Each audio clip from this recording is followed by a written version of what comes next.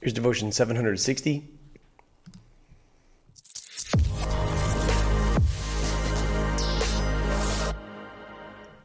Hey, I'm Jesse. Let's have a devotion. Don't be too discouraged when the bad guys seem to win, because the bad guys will turn on each other. Here is Judges chapter 9, verse 26. Gaal, son of Ebed, came with his brothers and crossed into Shechem, and the citizens of Shechem trusted him.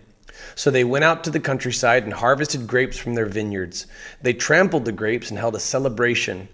Then they went to the house of their god, that's Baal Berith, same temple from which Abimelech actually financed the whole self-coronation in the first place, and hired a bunch of untrustworthy guys to sort of be his team. As they ate and drank, they cursed Abimelech. Oof, that's bad news. Right, according to Exodus 22:28 and 1 Kings 21:13, to pronounce a curse upon the king like that is punishable by death. So Gaal has come back into town. He's likely from Shechem. He's a Shechemite, and he's come back post Abimelech reign, and everybody's happy to see him again. He was there before Gideon. He was there long before Abimelech, and he remembers what things were like before all of this. And so now this leader is back, and they throw a big celebration. The grape harvest was often something that was sort of marked by debauchery, and so in the speech that follows, you can sort of hear the influence of overindulgence, perhaps, in some of the words here, because they've already committed treason by cursing the king. Gaal, son of Ebed, said, "Who is Abimelech, and who is Shechem, that we should serve him?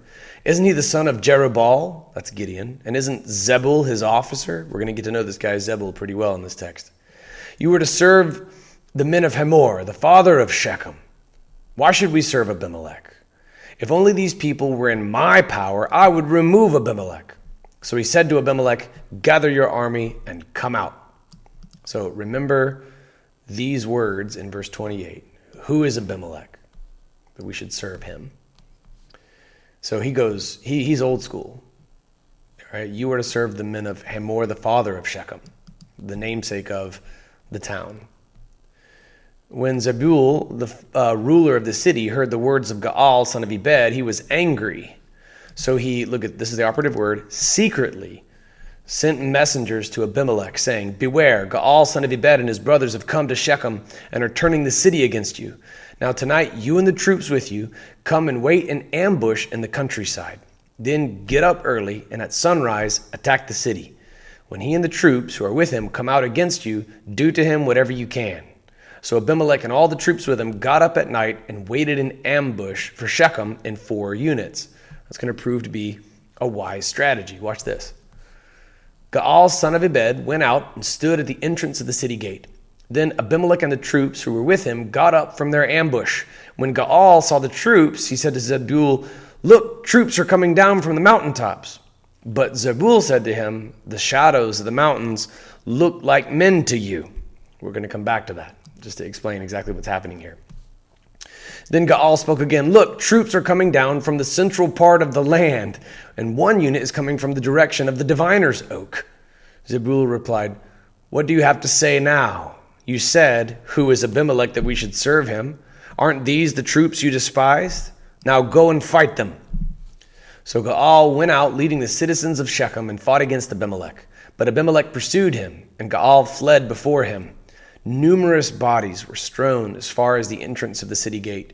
Abimelech stayed in Arumah, and Zebul drove Gaal and his brothers from Shechem. So it all started with this party, all right? Everybody's happy because Gaal's back in town. And he's old school. He remembers the roots of Shechem. He considers himself like a son of Hamor. Who is this Abimelech guy? He's the son of one of those Israelites who's come here. And he's just made himself king. You should go back to your roots. You should go back to your roots. And everybody's partying and drinking, and it sounds like a good idea at the time. And so Gaal ingratiates himself with Zebul. He's talking to Zebul as though he can trust him. And Zebul is acting as though he's on Gaal's side. Zebul is the ruler of the city, but he is subordinate to Abimelech in this very, very young monarchy that he's established. So Zebul is loyal to Abimelech, his relatively new king, and he ingratiates himself with Gaal. Gaal foolishly trusts this guy that he does not know. Okay? Are you picking up on any principles here that might apply to your life? All right, do you ever try to ingratiate yourself with the bad guys? You ever seen somebody who's a little bit too complimentary toward you? I've seen that, or I'm a little skeptical of people who are like overly kind, because I've seen those same people who even use the words, I love you, turn and bite like vipers. That's Zebul to Gaal. It's the bad guys turning on each other. So here's what Zebul does. He secretly sends messengers to Abimelech. He tells Abimelech what's going down and even gives him this strategy. Because Zebul is on both sides of the issue, he knows the stratagem to give to Abimelech that will conquer Gaal and his men. Gaal is not exactly putting a lot of thought into this. He hasn't been in town for very long. And Zebul knows this. He's going to go right up to the city gate. To his credit, Gaal is very bold. He just stands at the entrance to the city gate. He has sent word to Abimelech. He's told him to come out and fight, and now he's just gone to the city gate. So to his credit, he's got guts. He's doing exactly what he said he would do. It's just that what he said he would do is really, really stupid. Now, here he is doing his stupid thing. The first stupid thing he did was trust Zebul, because he sees the troops coming down from the mountaintops. Remember, there are 4 units. Gaal sees one of them, and he tells Zebul what's going on. And then Zebul actually comforts him. No, look, it's okay, Gaal. Those are just shadows on the mountains, and they look like men to you. And in so doing, he allows the 4 units to come in. Not only does this give a little bit more time for those troops to come down the mountain, but the other 3 units that Gaal doesn't know about yet are also all closing in at the same time, because it's right at sunrise. The light is still dim. He can't fully see everything just yet, but Zebul knows exactly what's going on. So Zebul is comforting Gaal while Gaal is being ambushed. Okay, do you see what I mean about those comforting words? No, those are just shadows on the mountain. They just look like men to you. Calm down, stay where you are. You're perfectly safe. Meanwhile, he's the strategist behind this whole ambush. Then Gaal spoke again. I like how he's more specific this time, because he feels like he wasn't understood. All right, troops are coming down from the central part of the land, and one unit is coming from the direction of the diviner's oak. All right, well, we don't know exactly which oak this is, but what's fascinating is that it could be the same oak tree that's by the same stone where the people of God renewed their covenant with God, and then also where potentially, I mean, there's a lot of oak trees, so I don't know, but it could have been this sort of pagan name. The worshipers of Baal may have given this name to that same oak. I don't know.